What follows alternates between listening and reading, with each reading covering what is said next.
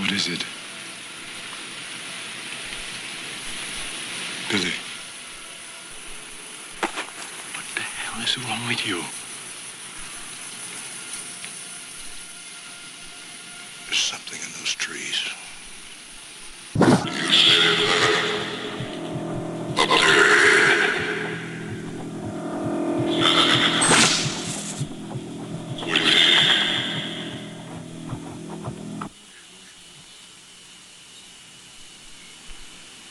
I guess it's nothing, Major.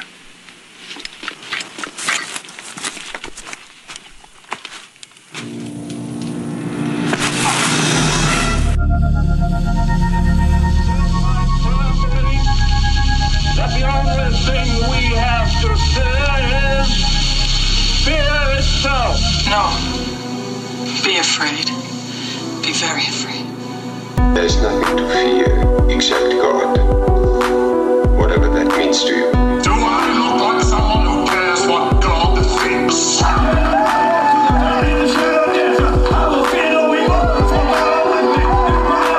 do I say this? Because we got Holy Ghost power! You're listening to The Fear of God, a podcast exploring the intersection between Christianity and the horror genre.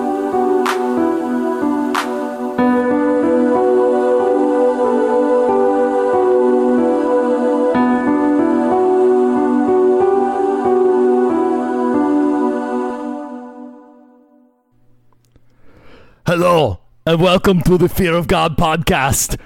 We're so excited that you are here. We are listening to the intersection between Christianity and the horror genre. Typically with you is one Mr. Nathan Rouse, who has been beefing up his muscles very big with his CrossFit. And then there's one Mr. Reed Lackey, whose arms look like little baby birch trees, but he's been reading so much and been building up his brain power. Typically they're with you. Typically they're here, but they're not here right now. They're not here. Maybe something happened. Maybe they got sick. It's not a tumor. But don't worry because they'll be back. That's true. So what you need to do in the meantime is you need to go and you need to subscribe to the iTunes, wherever you have your podcasts. You need to go and subscribe to it, leave a rating, leave a review, show them how much you love them. You should do it. Do it now. Do it now because it's here. It's right here. It's right here. Go on. Get to the podcast. Get to the podcast. You stupid idiot. Oh my gosh. I will pat you on the back next time I see you because that was commitment and I am impressed and I'm proud to know you. Wow. Gosh. Wow. I don't know the next time we're going to Wow. cover an Arnold Schwarzenegger film, and my impression is terrible, but I think Arnold Schwarzenegger... But your commitment is amazing. Like, I mean... my impression is so bad of it. It's really bad, but I think Arnold Schwarzenegger, like William Shatner and maybe Sean Connery, it's like it almost doesn't matter how awful your impression is. It's everybody knows what you're doing, and it's kind of just the thing. So yes, for a minute there, I really thought Arnold was here with us. I mean, I've been working out. I was blown away. Yeah. Well, I meant vocally. Although, I do think what's amazing about this movie we're covering today, and we'll get to that, is, Carl Weathers is in it and Arnold. They greet each other in this movie, and I was like, how did they know that's how Reed and I greet each other? Every single time. Every single time. We just do this like homoerotic stare down. Yeah, this big, It's like big, muscle. we try to arm wrestle each other. That's right. Yeah. Has Apex got you pushing too many pencils? Oh my God. All right. So welcome back, ladies and gentlemen. It is another fun-filled episode of the Fear of God podcast. You can tell we are showing our age. And our stupidity, evidently. Wow. Your stupidity. Wow. Wow, Reed. It's not the first time he'll show up in this podcast, okay? Oh, God. All right. So what do we need to talk about? So we are, Reed, we're in the middle of the Monster Mash, the podcast series and the mashup of the century. It is time for some Mortal Kombat!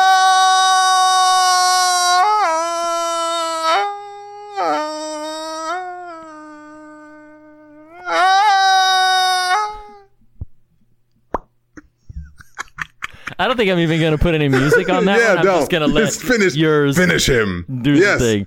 Reed, we are back at it. It is getting nasty out in this.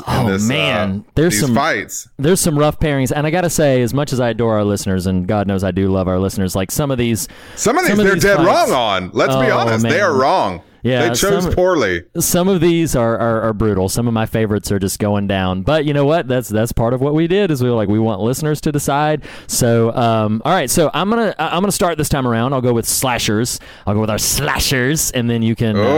With the what? Slashers.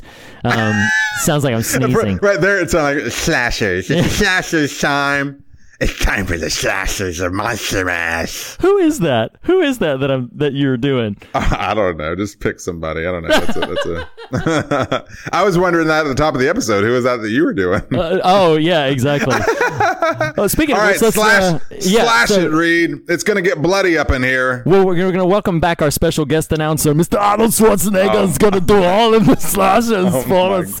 God. So if you don't like what I'm doing right now, then you should skip forward like 2 minutes because it's gonna go the whole time. So wow, this is wow. So first of all, we had Michael Myers from the Halloween, and he's going up against Jason Voorhees from Friday the 13th. But the winner, the ultimate winner, is Jason Voorhees. Man, that's a shame, Arnold. Like, I really wanted Michael Myers to win that. No, but he didn't because he's a little sissy man, and Jason Voorhees squashed him so badly. So it's like it's Arnold mixed with Hans and Franz from SNL. It's like it's all a big swirl, which I know is meant to be an homage to Arnold, and it's just weird how it's all just kind of bleeding together. Because I clearly didn't practice this. I just thought, you know what, I'll just do this. So you are. Yeah, so there it is. All right, so now with the next mashup, we've got Leatherface from the Texas Chainsaw Massacre going up against Pinhead from Hellraiser, and the winner, which was a very big surprise, it was an upset victory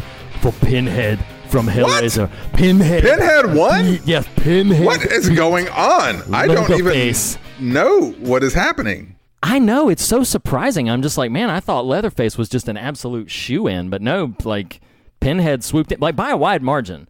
Like, I was surprised at how few votes Leatherface got. And I'm like, well, I know people took the survey, so I know they're reading both options. But yeah, no, Pinhead won that. Okay, take it away, Arnold. Maybe what they read was, who are you? And they're like, I'm a Pinhead. Shut up, Nathan. So listen, for the next little mashup, we've got Chucky from Child's Play going up against Patrick Bateman from the American Psycho. He is an American Psycho, but he did not win this mashup. This is Chucky all the way. It's Chucky from Child's Play. He just got the better of him. His dynamite comes in small packages, and Chucky just won. He won this matchup. And so the next mashup, the last of the slashers matchup, is going up against the tall man. I'm a tall man, but this is the tall man from Phantasm. And from Phantasm, he's going up against the Creeper from the Jeepers Creepers, a really creepy guy. But no, instead, the tall man from Phantasm vanquished the Creeper from Jeepers Creepers. So there's a lot of affection going in for the tall man in Phantasm, and he won this matchup. Now, as quickly as you can, get to the podcast. Oh, God.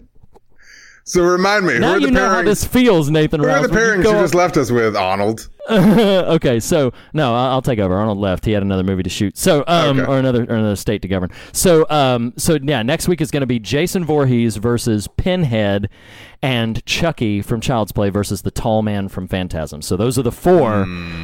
Since we did this last week, like I'll go ahead and get my pick. Now that there's like an underdog, God knows I love me some Jason, but now that there's an underdog, I kind of want to see Pinhead take this whole thing. I think that would be interesting. I think it would be interesting if, of all of those who were up here, the one that ultimately rose to the top was Pinhead. Jason versus who? Jason versus Pinhead. So it's Jason Voorhees from Friday the 13th. Versus and the Chucky Creeper. versus... No. The tall man from Phantasm. Creeper Lost. Yeah, Creeper Lost. Well, the tall man versus Chucky seems appropriate. Like that's Yeah, you got the tall man versus the short man. Yeah, it's right. Yeah, it's absolutely right. All right, so why don't you go ahead and take us into the spirits? I don't even want to try it. I can't. I mean, I want to try it, but I don't want to try it. You should try it. No, it's all right. Now, see, I'd feel like I'd have to. I can't. I have to try it. I have to try it, Reed. The spirits gotta go. Oh! There's ectoplasm flying everywhere, Reed. Oh! The first fight between the Ancient Ones from Cabin in the Woods versus Zool. The winner is the Ancient Ones, Reed. The Ancient Ones. I don't understand why the 80s icons are not winning. I am flabbergasted. So the next pairing is the devil in Rosemary's Baby versus the demon from also known as Normal Activity. The Normal Activity loses, and it's Rosemary's Baby. I love how piece by piece Arnold's turning Irish.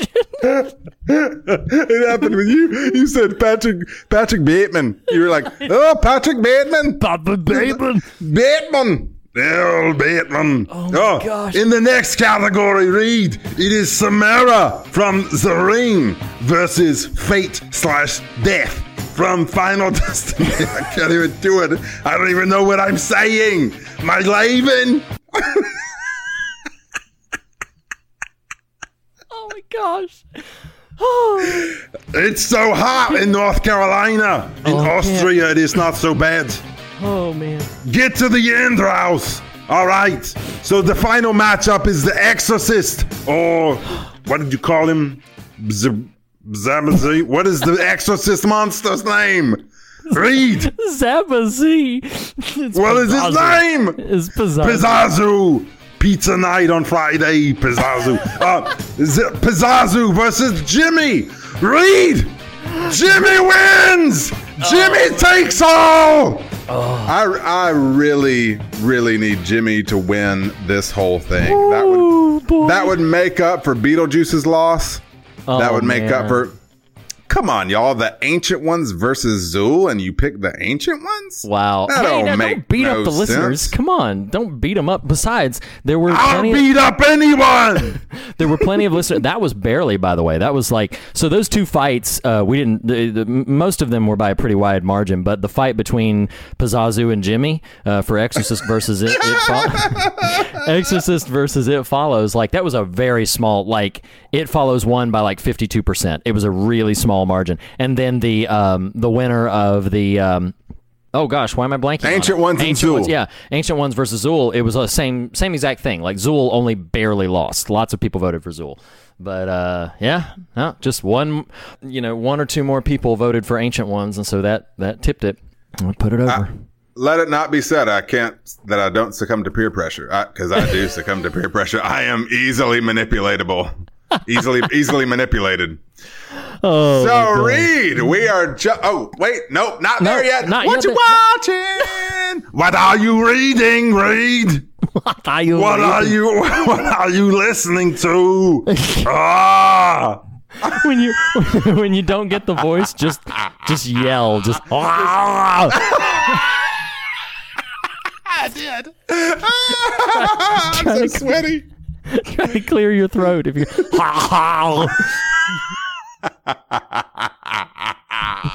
Oh my gosh! Man, I'm sweating in my headphones. Oh man, that's hilarious. So what I'm watching, actually, it's what I'm reading this time around.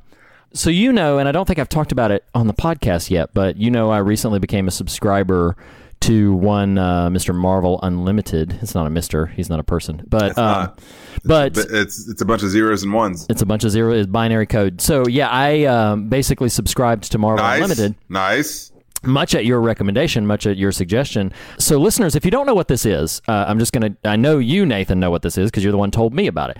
But listeners, if you don't know what this is, it's a digital app and it's a subscription service called Marvel Unlimited, and it's kind of almost exactly what its title implies. For a subscription service that at the moment, as of this recording, is $9.99 a month, or pay for a whole year for like $70, which winds up breaking down to less than $6 a month. You can have access digitally, as long as it is at least 6 months old, to the entire Marvel comics. Almost the entire. Yeah, enough so that you probably aren't really going to miss anything. But yeah, yes, I mean, there's nothing so far. Trove. There's nothing I've searched for that I haven't found. I mean, I'm sure there's stuff out there. I'm sure there is. But so far, I have not been able to, like, in looking up, because I'm a nerd, I looked up the stuff you recommended to me. I looked up, like, what's the best comic series of all time or comic issues of all time in Marvel, and, like, they're all there. Like, anything that I've searched for, I've located. And so it's fantastic. Like, they're all there. It's again, I would highly recommend. What I did was I saved up for a few weeks to pay for the subscription service for a year. I just bought the year, and now, I'm on about month 2. I've got about 10 more months of just however many comics I can, Marvel comics specifically, but however many of them I can absorb. And I mean, I feel like you just like want to be asked this, Reed. Like, well, what are you reading? What are you reading? Well, so I'm only just getting started. What if you were like, no, I haven't really read anything yet. No. I just subscribed. So the very first thing that I started with, just because I wanted to reread these series following Avengers Infinity War, it was kind of one of my favorite Avengers stories that I've ever read was actually the version called The Ultimates. Right. And so I wanted to reread Ultimates 1 and Ultimates 2, so I reread those. And then I went on, because I was so fond and affectionate for the film Logan, I had never read the Old Man Logan series. Oh, yeah. So I went and read... Same writer, Mark Millar. Yeah, Mark Millar. Right. Is it Millar or Miller? Because it's with an A. But at any rate, yeah. But I went and read Old Man Logan. Although, and I might go here soon, if not next, I just found out that they revived that series as an ongoing series, and the first several issues are written by Jeff Lemire or Lemire, whatever, again, names. But yeah, I mean, so I'm wanting to. I love that guy, so I'm really curious to check it out. Be mindful, the current Old Man Logan. So Miller. His Old Man Logan was meant as just like a maxi series that happened to take place during the Wolverine run. That's kind of untethered to other things. Lemire's and it's continued past him's Old Man Logan is a bit Lemired in Marvel current continuity. So you may have you may trip a little bit here and there just trying to figure out what on earth is going on. But nonetheless, it's the same notion of. Because for all the this is wow. I didn't know we were going to dive into like 30-minute Marvel conversation, but I'm happy to. Marvel, the publisher, until just recently, about a year and a half, 2 years ago, killed the present day James Howlett Wolverine, and then Old Man Logan entered the time stream via the Secret Wars storyline. Holy cow, I'm a nerd. No, it's great. I love it. And entered present day Marvel comics. Well, now I'm not up to this because I also only read Marvel Unlimited at 6 months behind, and some of the stuff where this has happened I haven't read yet. But the James Howlett Wolverine who died is now back because it's comics and blah blah blah. Because comics. That said, it's funny you're reading Ultimates. I finished them. Right. I have a fond memory for those in a random snake eating its tail kind of scenario for people who aren't this nerdy. The Ultimates predates the MCU by 12 or 15 years. And in it, the artist Brian Hitch fashions the Nick Fury of the Ultimates storyline after Samuel L. Jackson, and thus which beget which, life or art. Then Samuel L. Jackson gets cast as Nick Fury. Well, then the Ultimate Universe is dispensed with, and in the present Marvel universe, they've refashioned Nick Fury as a black man. It's comics. It's crazy. Wow. So it's really wild. Yeah. Stop at Ultimates 2. Do not read past that. You will regret having done so. I've heard that. So here's what's interesting. You said 12 to 13 years, and not trying to be a jerk ringing the bell, but I was just curious. So the first Ultimates is publication date is 2002. So it was only like 6 years before Iron Man, if I'm remembering Iron Man's publication correctly. Ultimates Volume 1 is 02? Yeah, Ultimates Volume 1 is publication date is 02. Okay, yeah, because Ultimates as a comic line began our senior year of college because Ultimate Spider-Man led the way. Okay, yep. Yeah. Ultimate Spider-Man led the way. Regardless, yes, it does predate it such that there's far enough in advance that Samuel L. as Nick Fury was inspired by the inspiring of him and blah, blah, blah. So one final note on the Marvel thing. So I reread the original Civil War saga on 4th of July. So not out of any sort of like whatever, but I was just like, oh yeah, I remember loving this story, although it's heartbreaking what happens to Captain America in that story. But so yeah, I read like for much of the surrounding 4th of July holiday, I just had a lot of comic reading time, and I read like 60 issues. That's amazing. I love it, and I'm proud to know you. What's funny about the weird common thread through many of those you just named, I would have to revisit Ultimates. In my memory, they are very strong, but I've come to have a lot less affection for Mark Miller than I did 15 years ago, or whenever all of those were happening. Like I'm not a big fan of his these days. So anyway, that's kind of random aside, but and I didn't even put together. I read those because of my memory of them. I didn't even put together that he's the writer for all those. It's like I didn't seek out his material. That's so funny. Right. I'm realizing because he did Civil War also. Yeah, I'm just realizing that. I'm like, holy cow, that's him all over it. Like, wow, that's really interesting. Well, that era though, Bendis and Millar were just all over the Marvel, just everywhere. Line. Yeah. I'm wanting to go to some Daredevil stuff next, maybe. There's lots of places to go. No, don't maybe that. Just do it. Just do it. Just go. The Man Without Fear. Yeah. It's funny. I really didn't know you were going to Marvel Unlimited what you're watching, reading, because my what you're watching is a little bit of a Marvel 2-in-1, which is a really deep cut Marvel reference there, especially for where I'm going with this. One, I did watch Deadpool 2 recently. I still haven't seen that. Did you see the first one? Oh, yeah. I don't have a ton of, I'm not the target audience for Deadpool, the comic character. I like Ryan Reynolds enough to venture, and I know the character is a passion of his. I did enjoy the first one. The second one is good. Like they kind of aim for some emotionality that feels, I'm not the person who's like, well, that's not the character. Right. In the right writer's hands, a character can kind of do just about anything within reason. It has less to do with me thinking that's not the character Deadpool, and more me thinking like, I don't know that that's the tone. Something happens in the very beginning of the movie that it takes about 30 minutes for the movie to recover from. Interesting. Because it kind of leaves you more like, I don't know about that. Anyway, so other than that, which is a big potential ding against the movie, there is a lot to like in Deadpool 2. It's very similar tonally to the first one. Reynolds, continues to kind of, pardon the pun here, kill it with that character. So it's fun. It's, I would not, it will not make a best of the year list for me, but I'm not displeased to have watched it. So it was worthwhile. Sure. The other one is, Hulu's Freeform.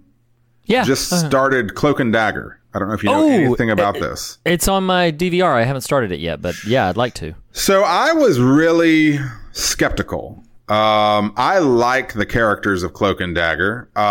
In fact, one of the very first comic books I ever owned was a Marvel team up. It's got I can picture it in my head. It's got a black frame around the cover and Spider-Man and Cloak and Dagger on either side of him.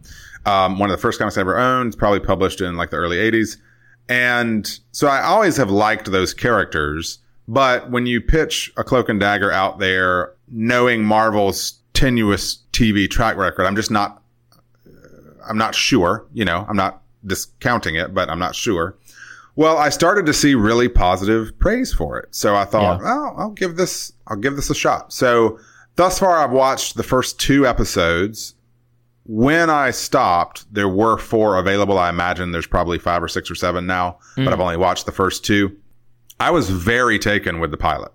I would heartily recommend watching the pilot. The second one is good. I'm not saying it's not, but for my skepticism, I really appreciated what they do with the pilot. It's almost got this like I know this is an easy reference that a lot of people used for a long time. It's got a little bit of a Friday Night Lights kind of like teens done right kind of TV. Oh, okay, you know, sure. kind Yeah, of yeah, feel yeah. to it. Yeah, yeah. And there is, even though they don't fully fledge out their power sets and whatnot in the first episode, there are there's one specific image that they execute on screen to invoke Cloak's visual. Oh, okay. That when it happens, I was like, okay, that's pretty, awesome. it's a pretty awesome moment, for them to be able to pull it off. And so anyway, all that to say, I watched the first 2 episodes. I did really enjoy them. I am planning to re-enter the world of Tyrone and Tandy. So yeah, the only reason I haven't gone forth is just time, but I do like what I've seen so far and would easily recommend that. Nice. So yeah, it's just a whole Marvel mini episode of whole bunch of Marvel stuff. Yeah, a whole bunch of Marvel stuff. So so that's been another edition of What You Watching? God. What You Reading? What You Listening to? Now get to the podcast. Wow. That's the last time I'm going to say that. Get to the conversation. Nathan and Reed, you prattle on, your lips just flap open like this. Listeners can't see you waving your hand like nothing coming out but inanity. Ooh, inanity. Good job. Yeah, it's a good word. So, ladies and gentlemen, we are jumping both feet, both arms, bodies, biceps, sweatiness back into the thick of the Monster Mash. We're on episode 2. Last week, we tentatively dipped our toes in the water of Jaws, and they got bit clean off. This week, Reed, we are discussing that 80s homage to musculature and machismo and just a hint of homoeroticism. Kindergarten Cop. That being, ew, that being The Predator. So we did watch and are talking about Predator. So I'm gonna start us off here, Riri. Do it. Go for it. I had seen Predator. The Predator? No, Predator. Just Predator. Right. Predator. So in fairness, the one that is on the cusp, Be fair. But the one that is on the horizon that trailers have been released for and everything is called The Predator. So this original one is just Predator, but there's one coming out. So then when we refer to the creature in Predator, are we going to refer to him as the Predator or Predator? He does prey on things, thus we could classify him as a predator. Yeah. But is it a proper name that we're going to... He doesn't care what we call him as long as we don't call him late for dinner. So why don't we just go ahead and call him Predator? Let's just get to the podcast. So I mean, I had seen Predator years and years and years and years and years ago. I did not actually remember much about it. I will be confessional here. When I knew we were watching it, I was planning to watch it more out of a kitschy factor than appreciation. And I was pleasantly taken with my enjoyment of the movie Predator. It's a good movie. Yeah. I really got into it. We'll get into some of the finer points, but especially those last 30, 40 minutes. But overall, really strong. I want to throw a few trivial bits at you if I can do that. Can I throw some bits? Yeah, go ahead. Go ahead. Toss some bits. Did you know, this blew my mind and I loved it, that Van Damme was originally cast as Predator? Yes, I did. Oh my gosh. This is amazing. Crazy. It's crazy. That the thinking was because he was such a physical sort of star that he would be able to use that physicality to his advantage. Martial artist specifically. Well, 2 things. One, it became apparent when he was standing next to the mountains of body that are Schwarzenegger and Carl Weathers, that he was too slight physically to be this imposing creature. So 1, that happened. 2, let me read this so I get this right. He allegedly voiced his reservations on numerous occasions regarding the fact he would not appear on camera without the suit. Yes. Yes. What an 80s action. What an 80s action star that is. That's an action star moment if there ever was one. Oh, it's so true. It's so true. What? I've got to wear this yeah. helmet the whole time. Where's my face ever going to be on screen? You know. That's how 80s action stars sound when they come out of their trailer. Well, it's when you got too much steroids. You're a bit, you know, like whatever. So yeah, like honestly, like it's really funny because I enjoy Van Damme. I like him, but a lot of the reports that I hear from his behavior on set, and I know at least one person who has had a pretty negative interaction with him, and so he sounds to me like he can be a bit of a handful. I'll leave it at that. Of a Van Damme. Yes. Well, I don't know. I just loved that. Like Schwarzenegger, Carl Weathers, almost Van Damme, you know? and I mean, don't get me wrong. Kevin Peter Hall, who plays the titular Predator, is not a name anyone ever knew again.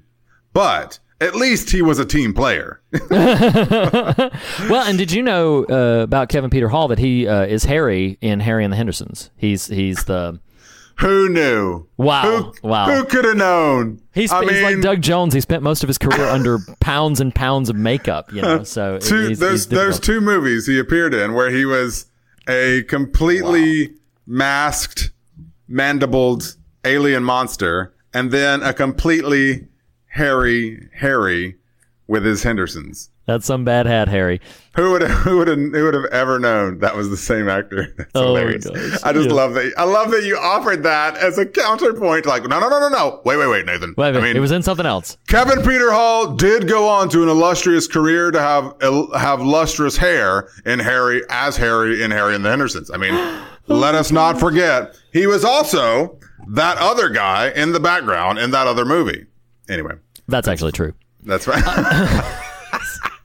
that's how it's listed in IMDb. That other guy in that other movie. Yes, exactly. With those people.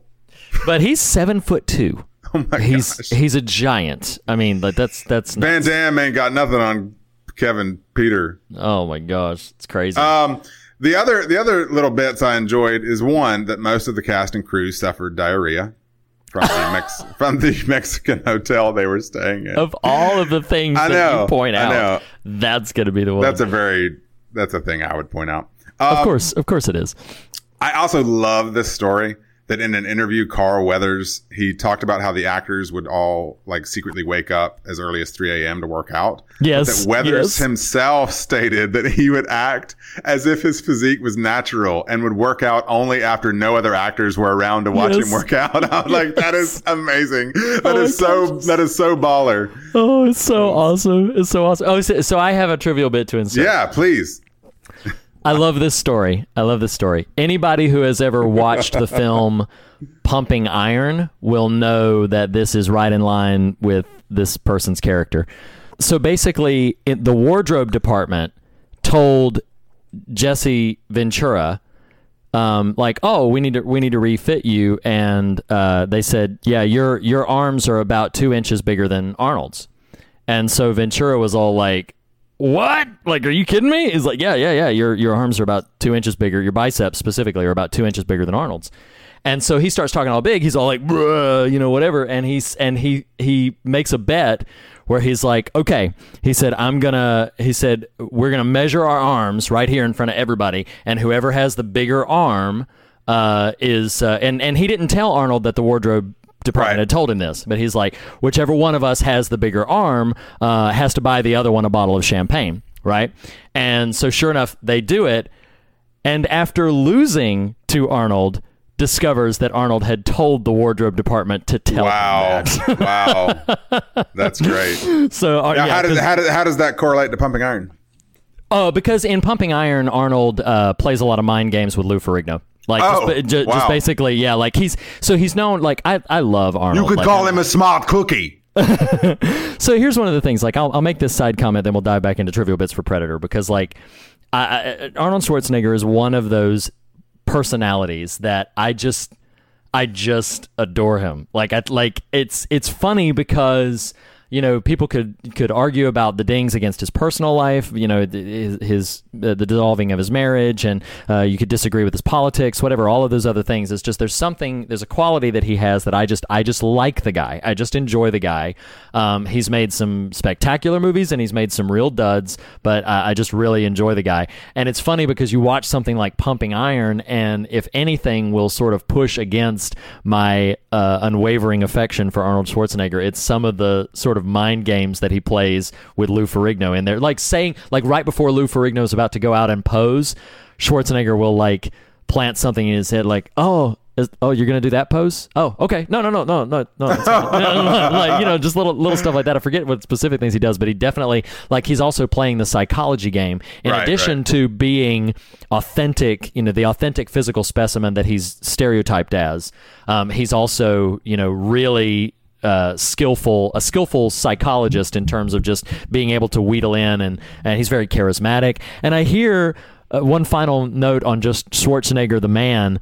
Have you ever heard of a comedian named Gabriel Iglesias?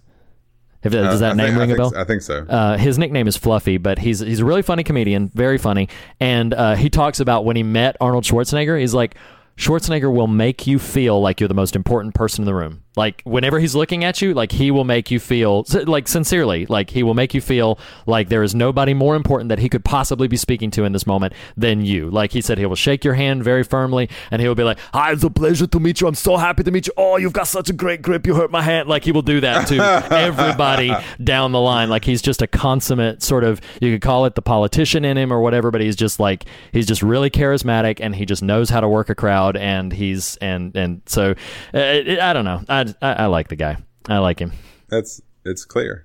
Yes. I like Arnold Schwarzenegger. Do you have any more bits that you would like to toss in the mix? No, I think I'll close with that story about Ventura and I think that's a great story. I love that story.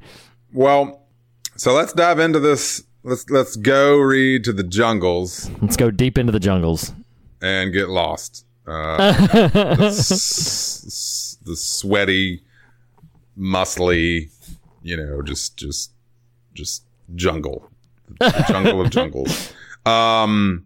So, I mean, it is hard for me to watch this movie and not like just see Arrested Development, Carl Weathers jokes all over the place. I don't know how versed you are in early Arrested Development, but like there's this. I love Carl Weathers in Arrested Development. Yeah, that whole through line of Tobias, like being his protege and all this sort of stuff, just really funny. They have, you can drink as many as you want of this drink. You get as many free refills as you want. That's so great. I really did write. So this is also how Reed and I greet each other when Carl and Arnold do this in the movie. The air arm wrestle. Like that's that's you and I. I mean, that's just straight up us. Like every single time. Who knew? That's what ingratiated me so early to this movie. I was like, oh, that's Man Reed. And as we know, listeners don't know that you're black. Actually, they haven't realized that. It's so that's not me in all my Facebook pictures. It's totally different. Right. Oh my gosh. And as we've learned last week, usually I'm trying my hardest to win, and you're just like, oh, I didn't know I could do that. And you just, bowl me over. You and your CrossFit. You're like, oh, man. Come on now. That's the second episode in a row you've mentioned that. Now you're self-conscious. So I'm playing mind games with you now. Oh no, are you going to do that pose? So like I said, the first kind of 20 minutes or so of this movie, I was ready to be real cynical and jaded about it. And so some of the notes were along those lines, but then it takes a turn and I really enjoyed it. But I do love the Arnold hero close up of the lighting of the cigar when the chopper's touching down. Oh, I mean, it's so like, okay, y'all, it's just such a straight up, it reminds me of, I really hated the movie Suicide Squad, but part of it feels like a throwback in that movie because Will Smith has all these it's like you can see the contract ink on the screen. you know. Like, Yes. okay, now Will's got his close up. Like, it's just funny. Yep. So when I see these hero shots like Arnold lighting the cigar in the helicopter, I think of Will Smith and Suicide Squad. That's true. I'll come back Now- to that moment probably in my likes dislikes. Do it. Well, we're in You like want me to do it? Okay. All right. So what I like about the film is, you know, he's the first time we see him, he's lighting the cigar, and that is in stark contrast to the almost final shot of the film, where he's in the helicopter in very much a similar position. He's reclining, Sure. and he's very much in a similar position. But this time, you know, sans cigar, and he is utterly devastated by what he's been through, and that's probably going to show back up when we get to themes. But I like Spoiler alert. Is it you? Was it you who told me on Stranger Things how some of the character names or references? Was that like? Hopper, yeah. Hopper, and even Hawkins is one of the team members. Yes, absolutely. There's tons of Hopper and Hawkins are the ones that stand out to me immediately, but I think there are a few others. I'd need to look at the Stranger Things characters list, but isn't there a Dylan in Stranger Things? Yeah. Well, no. There's not a Dylan in Stranger Things. Is there not a Dylan in Stranger Things? I thought there was in season 2. You're thinking of Friday Night Lights. Oh, okay. But I need to look at the character list. I think there are a few others that are specifically call outs to Predator. But so yeah, the Arnold close up, the Stranger Things references, stick around. That was an ad lib. I'm sure it was. Arnold's a clever guy, just like knock knock. There's the line where he says knock knock when he busts through a door. Oh, that's right. Knock. I ain't got time to bleed. I just wrote down like one-liners.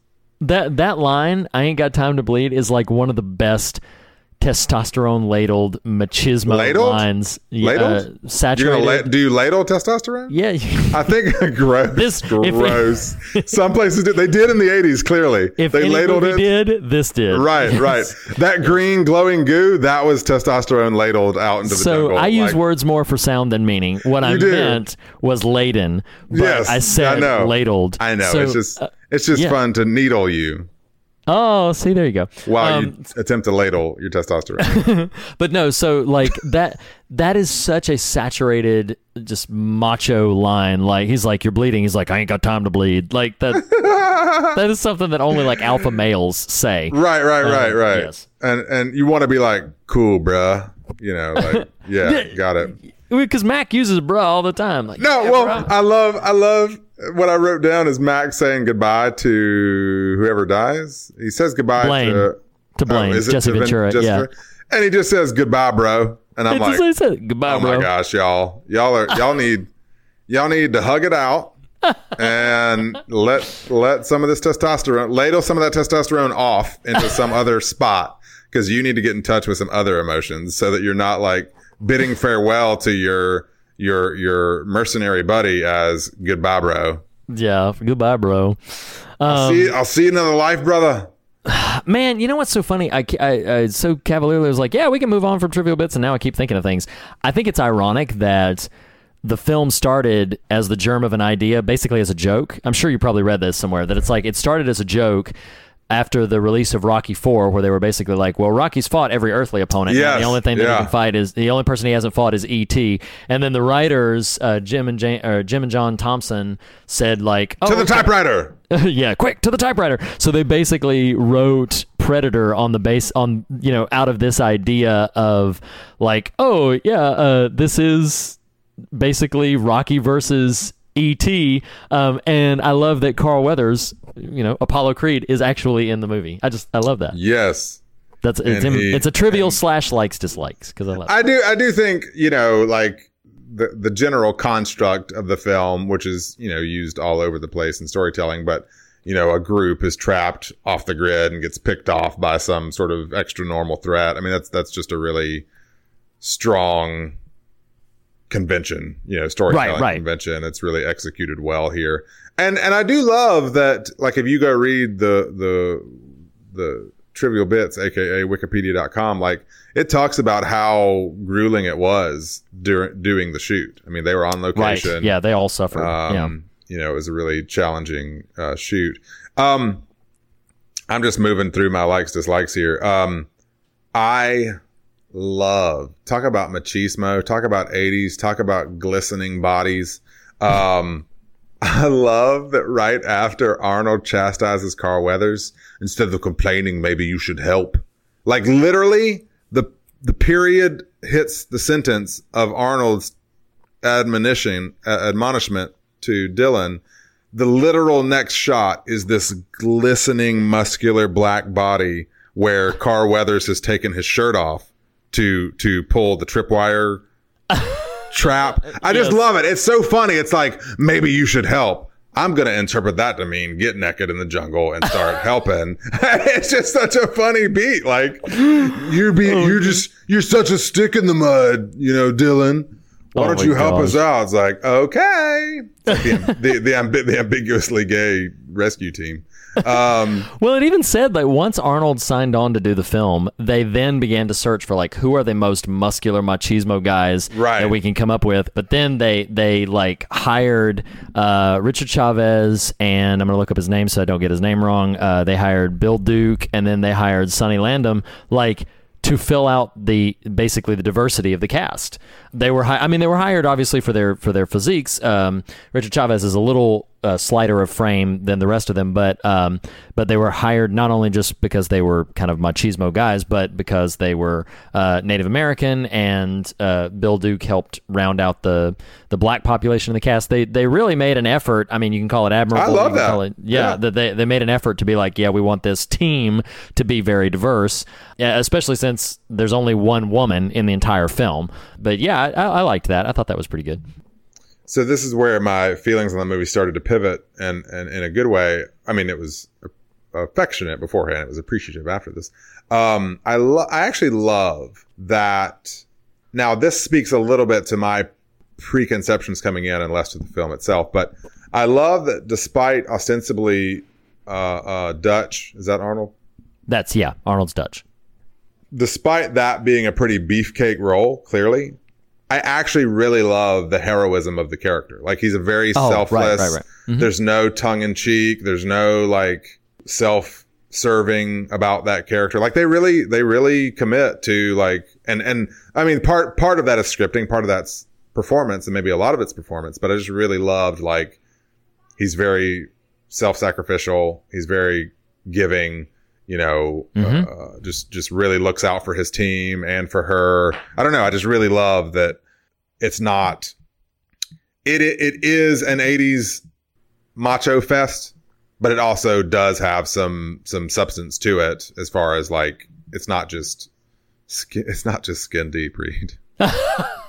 Well, yeah, I mean, you're hitting on a really prescient point, is just that like, Dutch in the film is a genuinely good guy. Right. Like, he's, not only that, like, his team, that's why he's so mad about why they were duped into this. We didn't do this last episode with Jaws because everybody knows the plot of Jaws, but like the plot of Predator, if you've never actually sat down and watched Predator, is this like elite covert rescue team gets called in by the CIA to go deep into an undisclosed jungle. I actually don't think they disclose it, but I don't know for certain. But I think it's an undisclosed location in the jungle where they're going to go deep embedded to presumably rescue a CIA operative who has been captured there.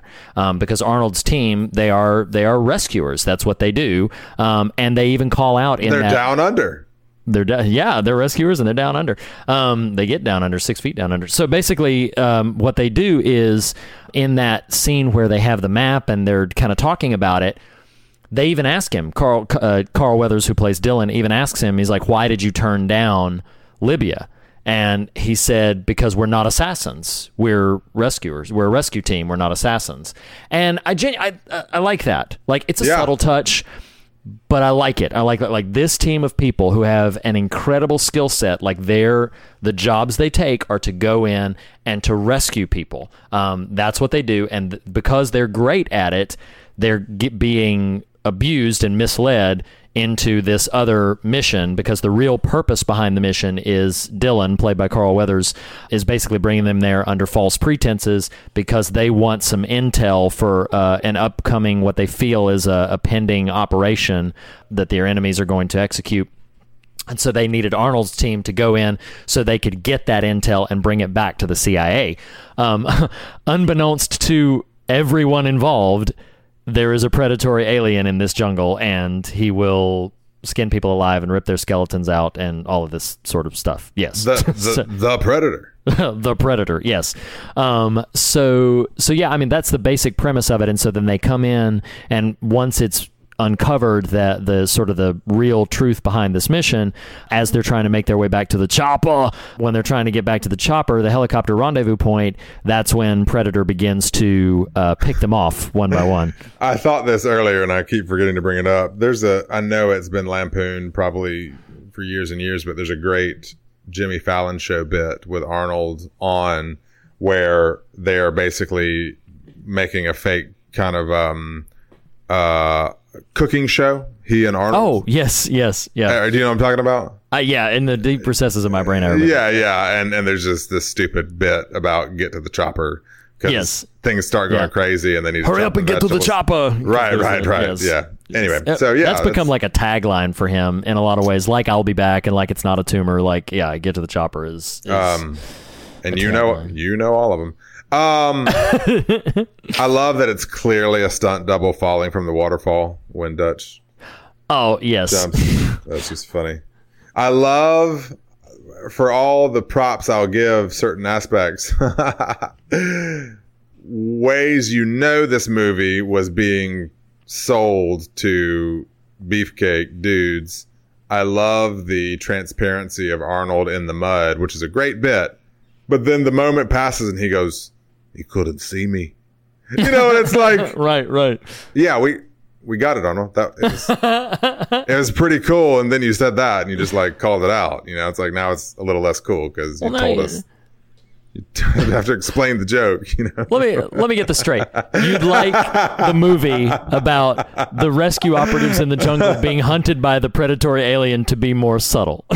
Well, I just mean that one tiny bit where it's like, I guess he couldn't see me. You know, it's like, right. Yeah, that's what happened. We understood. Regardless, Jeez, Reed. Wow. I do love Muddy Arnold. Muddy Arnold is a sounds like a candy bar. Or what happens after you eat the candy bar. Can we go to the store? Pick me up some Muddy Arnolds. I had too many candy bars, and now I got the Muddy Arnolds. You know what that sounds like? Is the Predator at the end when he's laughing. Oh my gosh, I have no idea what's up with that laugh. Like, it's terrifying. It's great. It's pretty frightening. But I like how it loses almost every inch of its alien mechanism when it does that, and it just becomes this old man, just this insidious cackle. Like, so he couldn't see me. Muddy Arnold's. Go to the store and get some Muddy Arnold's. I mean, you kind of can't not kind of like Arnold's war cry. I mean, that's when he lights the torch after he's set all the traps. Yes, that's pretty epic. Although one of my favorite moments in the movie is the Predator skulking past him. You know, when he's set up the traps and stuff. I think my final and it's a major one, not remembering much about the movie other than the general tone and flavor and sweat, is I had forgotten the magnificence of that last 30 minutes. Oh, right. Yeah, you know, when the fight comes down pretty much just to Dutch and Predator. Yeah. Well, yeah, and I don't even mean just that. I mean, from a filmmaking standpoint, like, it is... I think as much as I'm a fan of the sort of blockbuster world we find ourselves in, there is a legitimate complaint to be made about a lot of the action movies that get made these days and the discernibility of what actually happens on screen. You know, sure. Right. Like, I remember our mutual friend and teacher, Keith Cassidy, talking about Batman Begins, which I actually love. I think it was him talking about that movie, about how hard it is to even know what's happening in some of the fight scenes. Mm-hmm. Yeah. Right. Which I love. It feels like they overcorrect a little bit in the subsequent ones, but nonetheless, one of the things I loved about Predator is that last half hour showdown. Like, you are never confused about, you know, everything. What is happening on screen. Mm-hmm. You know, like, it's just, I don't know. I think part of this is the CGI world we live in, where the things we're watching on screen aren't real. Sure, that right, it right, can right. get a little muddy, like Arnold, to know what's Muddy Arnold. Gross. Oh god. To know what's happening on screen, but I just loved how every little beat was well choreographed. I mean, the sequence of I don't remember what has actually happened, but there's a shot where the Predator is in profile and it's a wide shot and he's on the log and there's just these explosions happening, or the electricity or the fireworks or something going off. Yes, I forget exactly what Arnold has rigged, but Arnold's rigged a series of explosives, and Predator stumbles into them, and so there's a shot of Arnold running away from that while Predator is like basically being assaulted by these explosions that he stumbled into, and it's great because the only real light in the shot are the explosions, and they're in silhouette. But you're right, you can still see all of the action that's taking place. You're not confused about what's happening. A lesser filmmaker might have used the opportunity for like diversionary close-ups and stuff like that, but that shot is just a pan back. You see Arnold running away from everything that's taking place, and I will use that to pivot into one of my major likes. He only made 11 films. He's only got 11 film credits, but I love John McTiernan's style in some of these action films. He made what I consider to be, if not the greatest, one of the greatest action films of all time in Die Hard, and Predator is. I mean, he just has such a strong knack for how to handle action storytelling. And one of the things I love, you talked about how maybe it's because we live in such a CG laden world right now, but I mean, good Lord, Stan Winston again with the makeup. I mean, the Predator makeup is iconic and it's incredible, and the fact, and I guess the previous Predator suit when Van Damme was wearing it was very, like I've heard a couple of different descriptions. Like I've heard descriptions that the face was like a dog, and some that it was like a duck, and that the entire thing was sort of more animalistic. I really, really wish I could watch the Predator movie where the Predator is a giant monstrous duck like that. Just has quack quack mother. Like that is so like an Arnold 80s line right there. That is terrible. Oh yeah, speaking of like lines in this, I mean, it's in the midst of a great moment, but when he just whacks the Predator with the log, and then he looks at bad idea. Like, I mean, there's lots of little one-liners. But yeah, I mean, getting back to it, did you know, or did you read in your research that actually the mandible element of his mouth was an idea from James Cameron? Did you? Yes, I did see that. Yeah. And so but Stan Winston designed Predator's makeup look, and he looks horrific. He looks terrifying. He's very scary. I remember there could be an argument. I could hear people making an argument of like, well, this is really an action film, but I'm like, man, this is a slasher. This is a creature feature, and it's a slasher. It's absolutely a horror film. But if you doubt that it's a horror film, watch the sequence in which Predator systematically takes off his mask, and then you see his face full bore, and then with Arnold pressed against a tree, like what's about to happen next, then when he just widens his arms and gives that howl and begins to come at him, oh man, it's terrifying. That's because again, the actor was like 7'2", so he's a very imposing figure on the screen, and that's a fantastic moment. That's a really creepy moment. Very effective. Well, let's skim some scares real quick. As you just classified this strictly as horror, what were some scary moments for you? Well, I think most of the deaths are usually are kind of frightening or startling, as it were. I really think if I'm going for like pure scares, some of the ones that really stand out to me are when Dylan dies, the sequence when Mac is crawling under the under the thing. He sees the red dots on his arm, but then when he just peeks out to see what else is there, his eyes widen.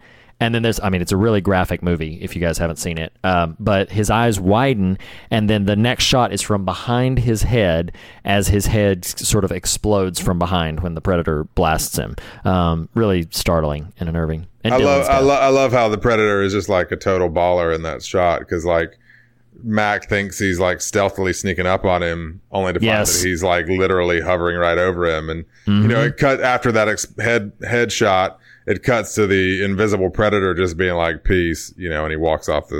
Yeah, walks and then out he of just frame. trots away. I did think, and we can, well, despining Billy is pretty nasty. But Oh yeah.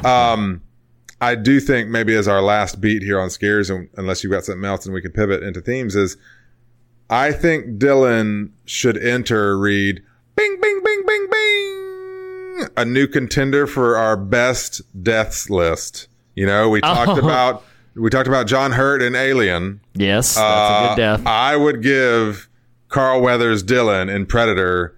I would make him a contender in best deaths list. Oh, you'll get no arguments from me. Because for those of you who have not seen, it is pretty epic. For those of you who have not seen it, it's some of the shots are in slow motion. It's crazy. It's great.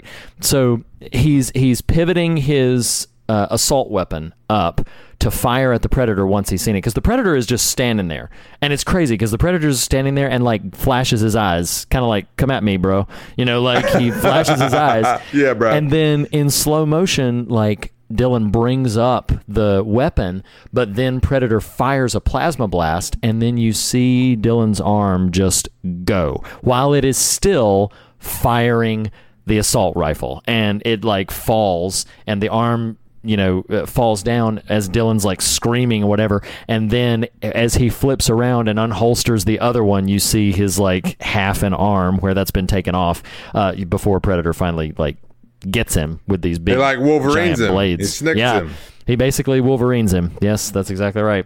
So yeah, you will have no arguments for me for contention of best death scene, because that is it's pretty horrendous. We'll ladle that one onto the list. Any other scares? What you got? What you think? Yeah, I mean, you mentioned and praised, necessarily so, and I would agree with all this, the last 30 minutes. I think most of the horror of it, most of the terror of the movie, moments that I would consider to be genuinely scary, do take place in that final fight between Dutch and Predator. Because, I mean, you kind of get the sense that, like, okay, it's Arnold, so Arnold is probably at least going to fare better than the rest of his crew, but his crew was dispensed so easily. His crew was wiped out so systematically and so easily, only getting a few key shots in on the Predator. So when Arnold is like being chased and the thermal imaging is like right on top of him, like you feel like Predator's about to just like reach out and grab him, and then he falls down the cliffside. And all I'm saying is that there's lots of moments in that where, because then there's the mud sequence, there's all of the shots towards the end after Predator has demasked himself, and there's lots of just moments that I would point to and say, like, that is genuine suspense and terror. Yeah. And they're very effective in general. Well, it's funny you mentioned the infrared shots. Something I really noticed, and maybe I don't know enough about McTiernan's oeuvre to know how intentional a choice like this might be, but we'll give him some credit here and say maybe it was very intentional. For a movie that's all about giant, muscular, male, glistening bodies, did you notice when the Predator is just beating the tar out of Arnold? Oh, and it's cutting to those infrared shots, the audio of Arnold's vocalizations are very non-masculine, non-macho. It's this, the audio is kind of tinny. It's very mousy. It's like this very, if I can use the word, a very emasculated kind of sound. That's interesting. It's, in film, it's created by the distortion effect of how Predator is seeing the world. Sure. I see what you're saying. It was a really interesting juxtaposition of the macho element of the film with the most macho action star on the planet having these very emasculated vocalizations as he's being beat to death by this Predator. Of course. I don't know. It was a really interesting. That is pretty interesting audio choice there. And it is. I hadn't thought of it in those contexts, but you're very right. And the film is kind of I mean, we joke about it. We've joked about it several times, but I made a joke to you off pod that maybe wasn't a good joke, but I'm gonna say it again anyway. It's like that the film was that the film was basically it was basically filmed on 16 millimeter testosterone. Like it was just basically like there's so much machismo in this film, but I do feel like there's something. And if you're okay pivoting to themes, Yep. I do feel like there is something the film has to say.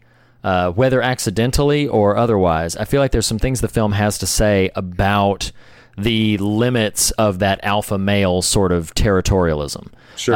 That now again, it's like I'm kind of forming these thoughts in real time because I think it is also significant that this is a rescue team. This is a team of people who let me not paint them too benevolently, because even in the midst of rescue, they go in and obliterate like 60 or 70 people from that campsite where they go in. When they think they're on a rescue mission, they just wipe out a whole bunch of people.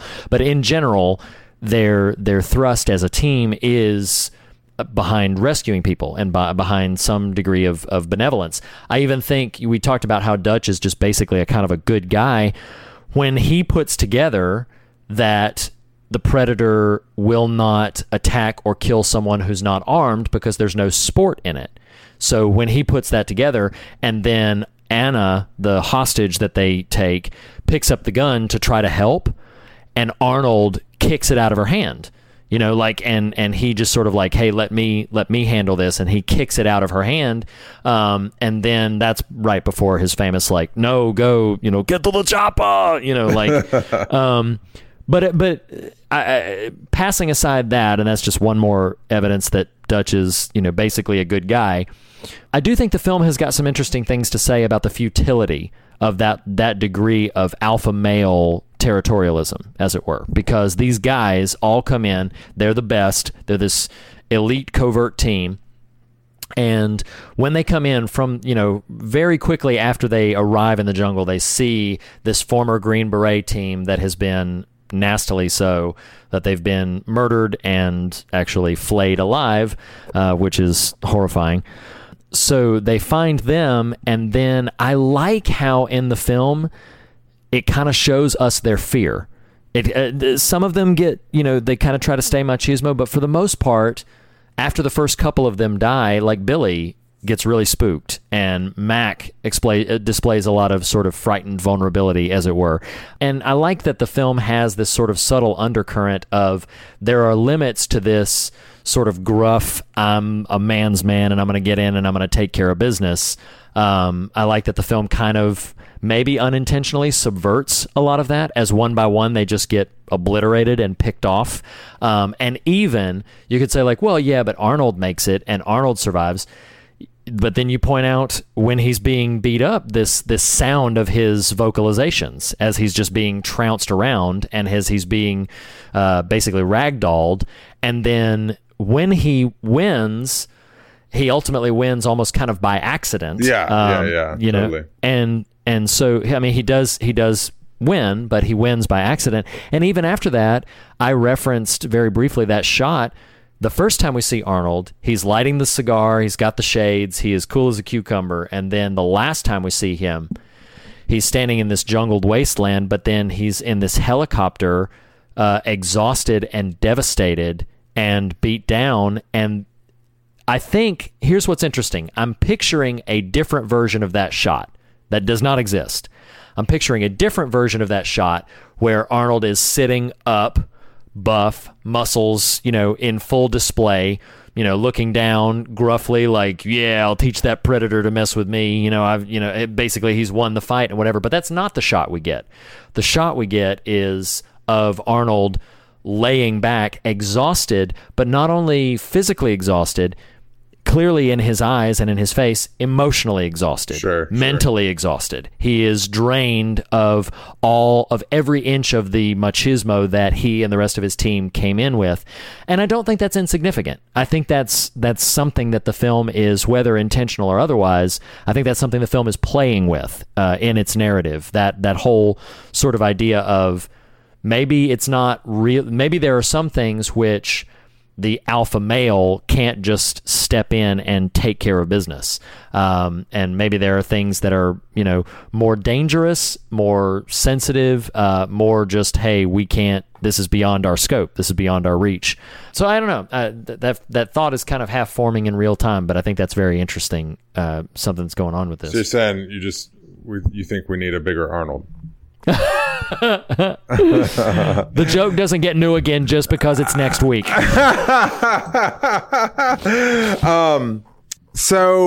Yes, I'm gonna tether one of these thoughts to what you were just saying, and also just reiterate something you had already said. To me, it really spoke volumes. I'll state this and kind of as its own little pocket, and then pivot back into what you were just saying. I mean, the line of "we're a rescue team, we're not assassins" really stood out to me pretty heavily, in a way that makes me think about how, in a faith context, or in a just real world context, as in like a not an 80s action movie context, there's a certain sort of sobering that comes from recognizing that as long as our mutual goal is rescue, it is okay for our methods to differ. Does that make sense? Yeah. I at least in theory, am far more of a pacifist than ever would be considered for Arnold's team.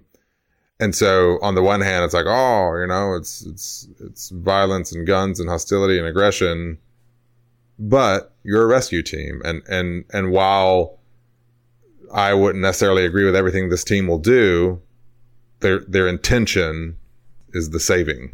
And I think there's something really potent about that is surprising for the nature of this movie. Oh, absolutely. You know, because the film doesn't have to be right. I don't want to disrupt your theme, but No. the film does not have to be them as a rescue team. That is not a necessary element of the film, because all it plays out in the film is that they are brought here under false pretenses. With just a few lines changed, you could easily make them, we're assassins and we're the best. Right, and we come in. And I could see somebody making a case for you're not the best assassin because now you're being hunted. And that could have easily tilted and been the tone that they have, but it's not.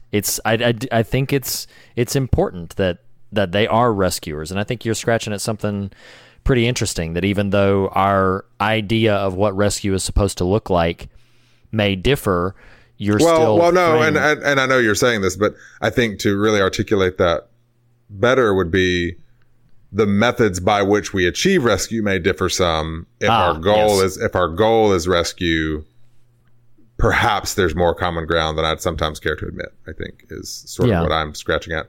But the other thing to sort of try to tether this a little bit to what you were saying in terms of the limits of, you didn't use this word, but masculinity, but, or might as right. I will admit initially I was hunting for theme when I stumbled on this scene, but I don't think it's for nothing that it hasn't left me.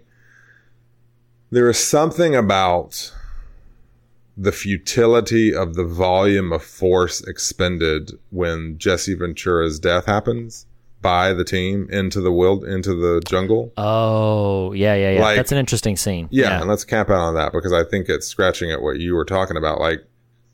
It's almost the definition of 80s action movie, and yet subverts it too.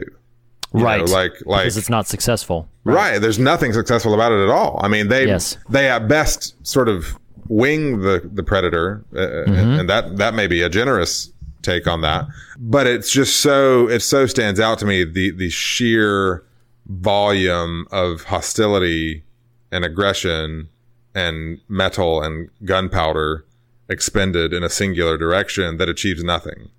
And I think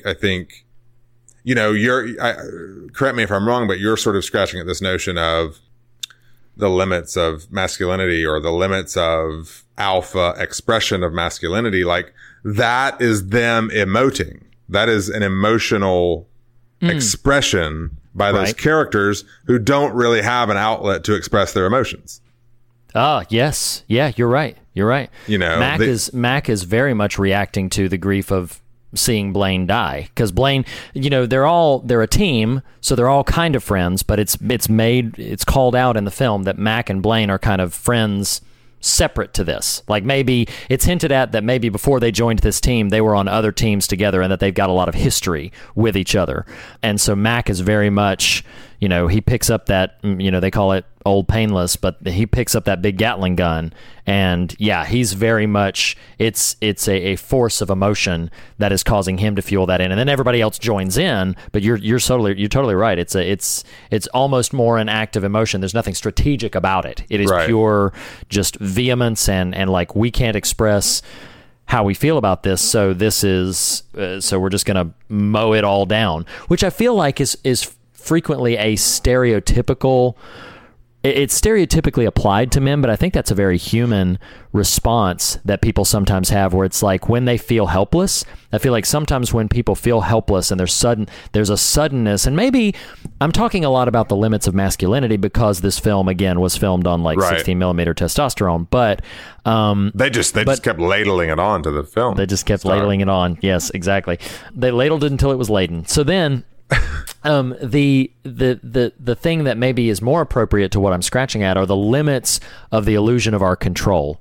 The limits that there are situations in which, with all of our skills and with all of our ability to navigate them, we can just go in and take care of business. And whether you're, a man, a woman, whatever station you are in life, whatever your personality or attitude, like, there are limits to what you can control. And I do think that is an overt subtext of the film, is that they've stepped into the, what I thought of a lot, and this is not the scripture that I'm kind of scratching at, but I actually kept thinking of I'm not building some big thematic point here, it's just a metaphorical allusion to this.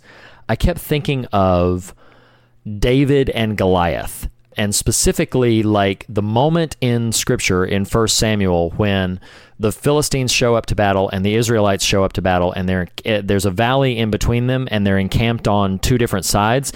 And when the Israelites show up, the Israelites, the ones that show up, they are warriors. They have been accustomed to battle. They have fought and won before. And so they show up to the battle, and the Philistines are over on the other side, so they're prepared to fight. They're ready to fight. But then in the scripture is when Goliath kind of emerges from the group, and the Israelites are crippled with fear because they don't know how to handle Goliath. And it's interesting to me. I've frequently thought when I've read that passage about that specific moment, about this moment where it's like, oh man, we're accustomed to war and we're accustomed to fighting, and we know how to handle all these other things, but we don't know how to deal with the 10-foot Goliath that's over on the other side of the camp. So we're crippled by that because we don't know how to handle that. We don't know how to deal with that. And I think there's something that you could probably make a parallel in this film of this idea of like, these are the best at what they do, but they don't know how to handle a camouflaged extraterrestrial predator, which that's can we just pause and say this movie is way better than it has any right to be from that premise.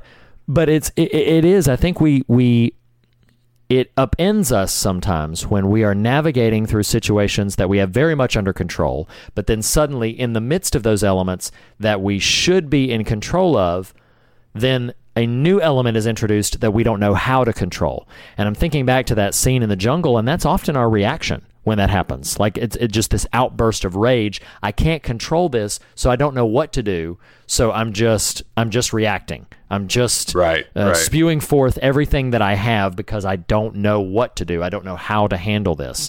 And I think we could talk a lot about masculinity, but I do think that is a more human characteristic, that I think all of humanity has the tendency to respond in that way when they're navigating things that should be under their, like, in their hand, in their grasp, and suddenly it's out of their control.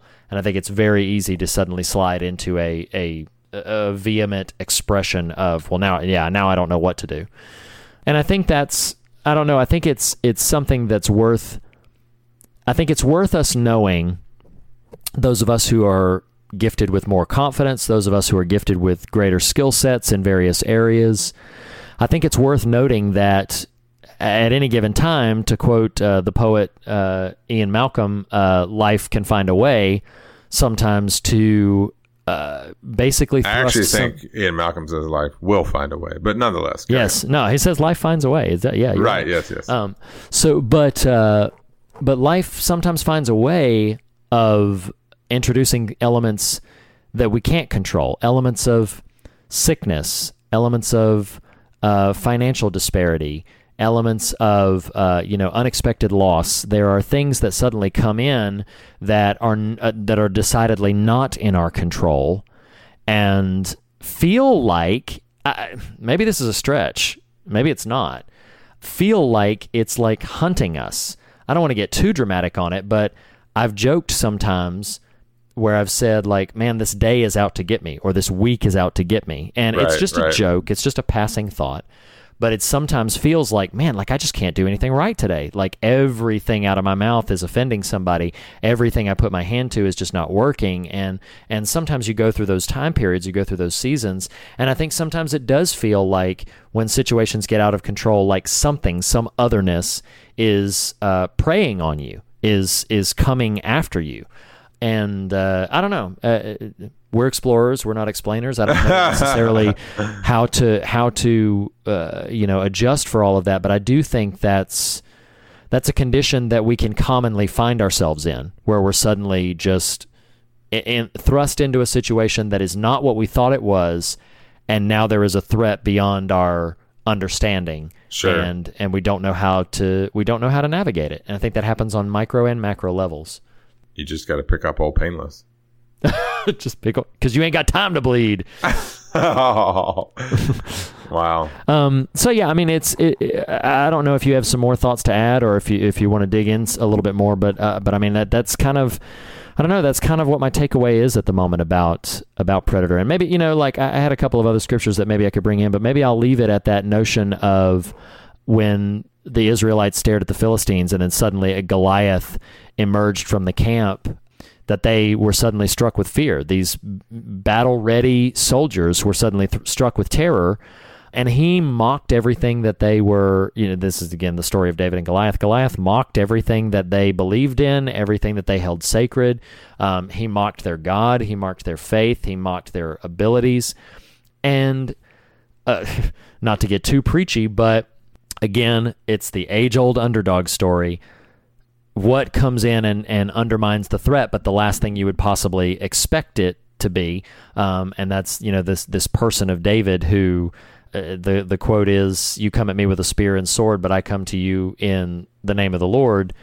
I think sometimes, and maybe I'll button it on this, and maybe we can just end it here. I think sometimes when we get into situations that are beyond our control, that we don't understand, life has thrown us a curveball.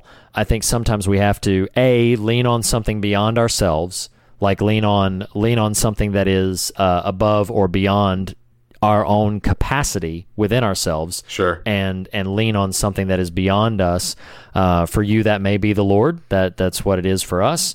For you, that may be the Lord. For you, that may be family. For you, that may be other things. We would certainly posit that it is recommend leaning on the Lord. But you need to lean on something beyond you. And I think at the other end of it is it may take something completely surprising and unexpected, as in how Dutch ultimately defeats Predator, to ultimately win the day and to ultimately win the fight. So yeah, I mean, just some passing thoughts on a bunch of sweaty men in the jungle fighting. Oh, see, when I always read when the Predator demasks and kind of hunches and puts his arms out, he's just wanting a hug right there. Like he's Here we go. He wants a hug. Come give me a hug. And he's like, what are you doing? I just want to play with you. I'm playing tag. I'm sorry, it hurts. When he starts laughing, he's just he's realizing the joke Arnold made earlier in the movie. He actually fully expected Arnold to stop the button so that they could keep playing. But yeah. He's like, oh no, what happened? No, really? Ha ha ha! Turn it off. No, really, please. Oh my God! We are not going to turn Predator into the normal activity demon. It's just not going to happen. It's just not going to happen. It's all right. But it does look like he wants a hug there in that final moment. It does. So yeah, I think we can leave it there. I'd be very curious to hear some listeners' thoughts on that. And I do want to speak very very poorly and very flimsily. Want to speak to that notion that if you are going through a season that you feel like something is out of your control, whether on your job or in your family or with your health or with the health of a loved one, with your finances or anything, if you're going through something that feels a bit out of your control, I do want to reemphasize that there are outlets that you can reach out for help. That you don't have to feel like you're Dutch alone in the jungle getting beat up, because we all are going to reach places where we are beyond our own capacity to deal with a situation. And I just want to encourage somebody out there, reach out to your community, reach out to friends, reach out to family members, reach out to your local church, reach out to whatever outlets you can find. Don't feel like you have to struggle through it alone. Don't feel like you're lost out in the jungle. Get to the chopper! Get to the chopper! Wow. So I think I better stop. So do you want to bring in our friend old David S. Pumpkins? No, you do it. I mean, you're there. It's like, Do I do David S. Pumpkins? oh my gosh. I'm not going to do. I don't think What we should an do episode. all of David S. Pumpkins. Yeah. I know, Yes. right? I don't think we So- should do all of David S. Pumpkins in the. We're going to bring in David S. Pumpkins, who measures every movie we watch on a scale of style, scares, and substance on a ranking of 0 to 5. So, Reed, for 1980 whatever's John McTiernan's Predator, what do you give this movie for style? I'm probably going to surprise you. I'm actually going to give this movie a 5 for style. Here's the thing. It's an action film. It is, it's not really aiming for something terribly profound, but it is extremely effective at what it's trying to do. Everything about what it's trying to do, it works, and it's so simple and tight, and I love it. I'm actually going to give it a 5 for style. I am actually going to give it a 4 for style. No, All right. Understand that when I queued that movie up, if you'd said, what do you think you're going to give this for style? I would have been like, I don't know, 3. Mm-hmm. I mean, it's solid. Raised a whole point. It's fun. Hey, when there's only 5 points, 1 point is a lot. That's right. That's 20%. It's 20%. Yeah, you're right. I had to think about it for a second. So in scares, though, I am going to settle at a 3. I mean, it is all right. On the pie chart of action versus horror. I would say it's still about 80% action. I agree. Yeah, I agree. Now, what is there that's scary? I mean, Stan Winston's work alone earns those 3 points. I mean, it's absolutely. a magnificent, absolutely. A magnificent creature design. Yeah, absolutely. I'm kind of right there with you. I'm going to give it a 3.5 for scares. But I feel the same way you do. It's like it is primarily action. And I think most of the horror really comes in the last half hour. I mean, you could argue that when he's picking them off one by one, that's some scary stuff. But I still feel like that falls slightly more into the action camp than into the horror camp, and it's more when it's Dutch versus him that it is more sort of horror. So yeah, 3.5 for me for scares. And what about finish out for us the substance category? So substance, I think most of what I'm gleaming from it are things that we probably brought to the table on it. When it was first released, it was criticized for kind of a paper-thin plot or like a simplistic plot.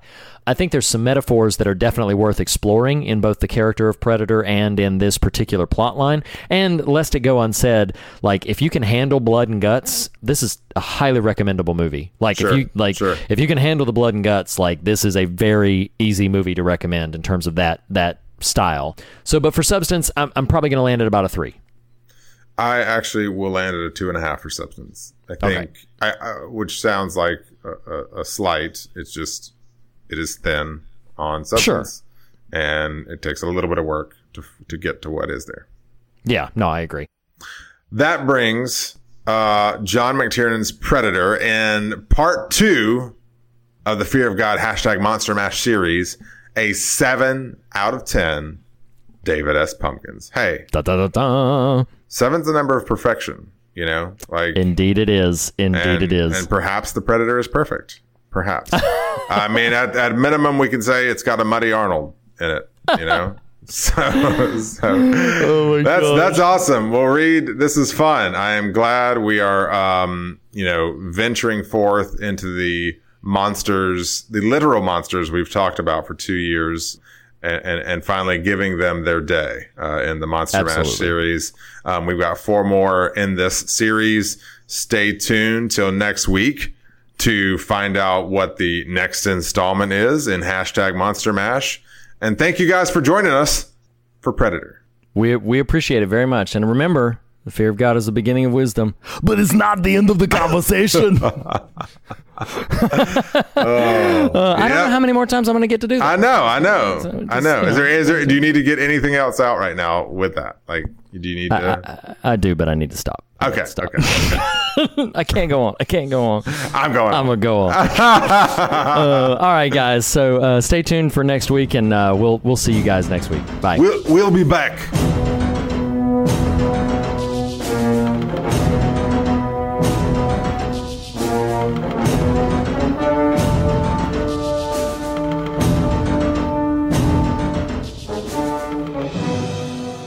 The fear of God is the beginning of wisdom, but not the end of the conversation. To continue this conversation, you can follow us on Twitter at The Fear of God. You can visit us on Facebook to comment on one of our posts or post there yourself. You can follow Reed on Twitter at Reed Lackey. You can follow Nathan on Twitter at The Nathan Rouse. Visit morethanonelesson.com to leave a comment on this post or any of the other official episode posts. Email us, fearofgodpodcast@gmail.com, all one word, fearofgodpodcast@gmail.com. And last but not least, if you listen to us through iTunes, we would greatly appreciate a rating or review. Thank you for listening. We'll see you next week.